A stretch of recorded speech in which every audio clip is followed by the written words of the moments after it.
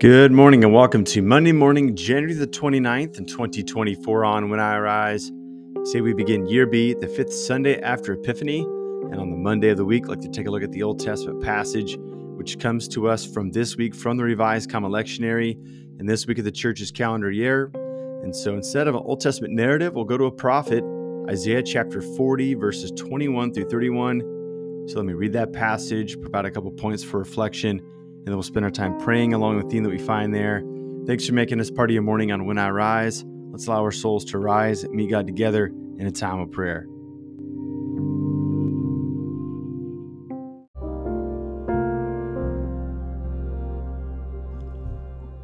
Isaiah chapter 40, verses 21 through 31. Do you not know? Have you not heard? Was it not told to you from the first? Have you not grasped how the earth was founded? He is enthroned on the rim of the earth, and its dwellers are like grasshoppers. He spreads out the heavens like gauze, and stretches them out like a tent to dwell in. He turns princes into nothing, earth's rulers he makes as naught. Hardly planted, hardly sown, hardly their stem rooted in earth. When he blows on them, they wither, and the storm bears them off like chaff. And to whom would you liken me, that I be compared, says the Holy One? Lift up your eyes on high and see who created these. He who musters their hosts by number, and all of them calls by name. Through abundant strength and mighty power, no one lacks in the ranks. Why should you say, O Jacob, and speak, O Israel, my way is hidden from the Lord, my cause is ignored by my God? Do you not know? Have you not heard? An eternal God is the Lord, creator of the ends of the earth. He does not tire, he's not weary. His discernment cannot be fathomed. He gives vigor to the weary and great power to those sapped of strength. Lads may grow weary and tire, and young men may badly stumble. But who wait for the Lord shall renew vigor, shall grow new pinions like the eagles, shall run and shall not tire, walk on and not be weary. This is the word of God for us. All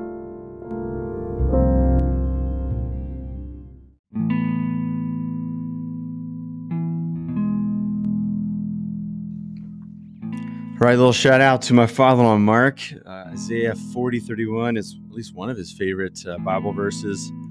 A lifelong runner, obviously knew at points during his journey what it's like to grow faint while running. So the prospect of being able to run without fainting obviously is something that every runner dreams of. Can I hear an amen from the back? This is a great passage. Isaiah 40 is what the scholars in the Old Testament Guild called Second Isaiah. We've talked about this before. When I Rise, there seems to be a key change. So if there's like background music to the reading of Isaiah, you get to the end of Isaiah 39, and there is a bit of a key change, a definitely more hopeful turn than in the first part of Isaiah. To some part of the Isaianic scholars, they might even say there's a third Isaiah towards the end, but you know what? Let's just talk about a second Isaiah for today. A day has enough worries of its own, right? But what we see in Isaiah 40 is a key change, and something that Robert Alton and others say is that the prophecies that begin in this chapter begin so abruptly. They don't even warm us up to new themes and new ideas. There isn't like this bridge that's built between the two, but it seems to get right to the point. And I think what happens in these 10, 11 verses that we read today is that it's beginning to address maybe what was one of the greatest anxieties of the people of Israel at this time. By now, surely, if they haven't been carried off into exile, they're being threatened by it profoundly. And so they're beginning to wonder if God has forgotten them, like if maybe he's too busy looking after somebody else. And so you hear that heartbeat right in the middle where God begins to speak in the middle of this passage. And he asks Israel, like, why do you ask? Has God forgotten our way? But this is something where God wants to say, no, like, I'm going to make it all belong. I'm going to make it all count. So even in their bewilderment and their suffering, even in their travel off to exile as prisoners, and the promises of them returning. God's going to make it all count in their story. I don't know if you've ever done a mosaic project before, but at first, you get this blank canvas and you got all these shards of glass, and you've got all these different ways in which the light reflects them. And you can begin to think about, okay, I can put these pieces of glass, these stones, in a certain way as to make this picture, and not just what it's like on the canvas, but like when it's held up to the light and light begins to cascade through it, what it begins to show. And I think that's what it's like as the people of God. We can't see the full picture in this moment, right? I really kind of cherish the words of Dallas Willard when he says, in summary, that you really can't feel when God's working on your life in the moment. Something like we can't measure it. Now, he's actually a Missourian, so he'd say measure. You can't measure it in the moment, but it's something that we see in retrospect, that as we look back, we see how God drew near. And I think this is the word that the Israelites needed at this moment. They may not know why all this belongs, but when they look back, they would see that they were not abandoned by God, just dropped off on a bus stop somewhere, but they were in his care. Even though it was a long and winding road, a pathway back to the promised land in order to reestablish the Commonwealth of Israel and to begin to anticipate what global dreams God would have even after all that story they've traveled. They may not be able to measure it in the moment, but God is surely with them. And I think that's a good word for all of us. Here we are, it's the waning days of January. And I think not only does life begin to buffet us at times, but I think it's also the seasonal stuff that begins to work on our hearts and minds. And it begins to tell our conscience that perhaps we're left all alone here. But this is where I think a word like this and the liturgy is so helpful. It actually helps us because it convinces us that we can think a better word and that we can think about how God has been faithful in the past. I was listening to a Stoic philosopher share from the words of Marcus Aurelius. And Marcus Aurelius said this really interesting phrase about the soul.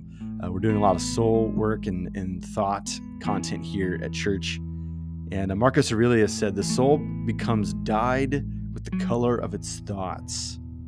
Isn't that awesome? I think you and I have been there, and we've met people who are pretty buoyant, and not like the thin, sappy, happy buoyant, but who are really navigating some difficult times.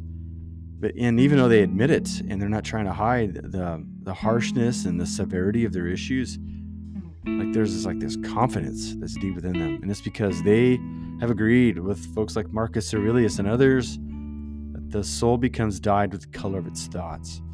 And maybe that was one of the soul formation pieces of this passage, is that God is reaching out to his people and he's giving them a better word so that their souls might be dyed with better thoughts, so they can be prepared for the days ahead. And I think that's the word for all of us to embrace this morning. So with those things in mind, let's spend some time praying to our God this morning.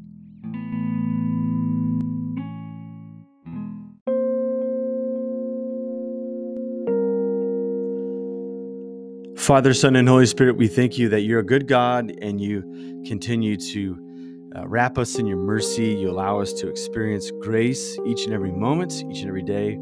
And as we take a step into this next week and as we allow our souls to rise to meet you, we just confess to you that we are weary at some point and we have thought the same thoughts as ancient Israel. We feel like we're left all alone and trying to fend for ourselves. But we think that because of Eucharist and songs and prayers and study and the lectionary readings, that we can have a better word soak into our souls. It can be dyed with words of hope and comfort. And so, God, I pray for those particularly heavy laden today in the Win Our Eyes community. May they not grow weary as they continue to travel the well-worn path of the faithful. And so we pray that you'd reveal Jesus to us, reveal Jesus in his mercy to us, reveal Jesus in his strength to us, that we could be strengthened, so that we could be the faithful people of God who embrace not only your will for our lives, but also your destiny for all of creation. We ask all these things in Jesus' name. Amen.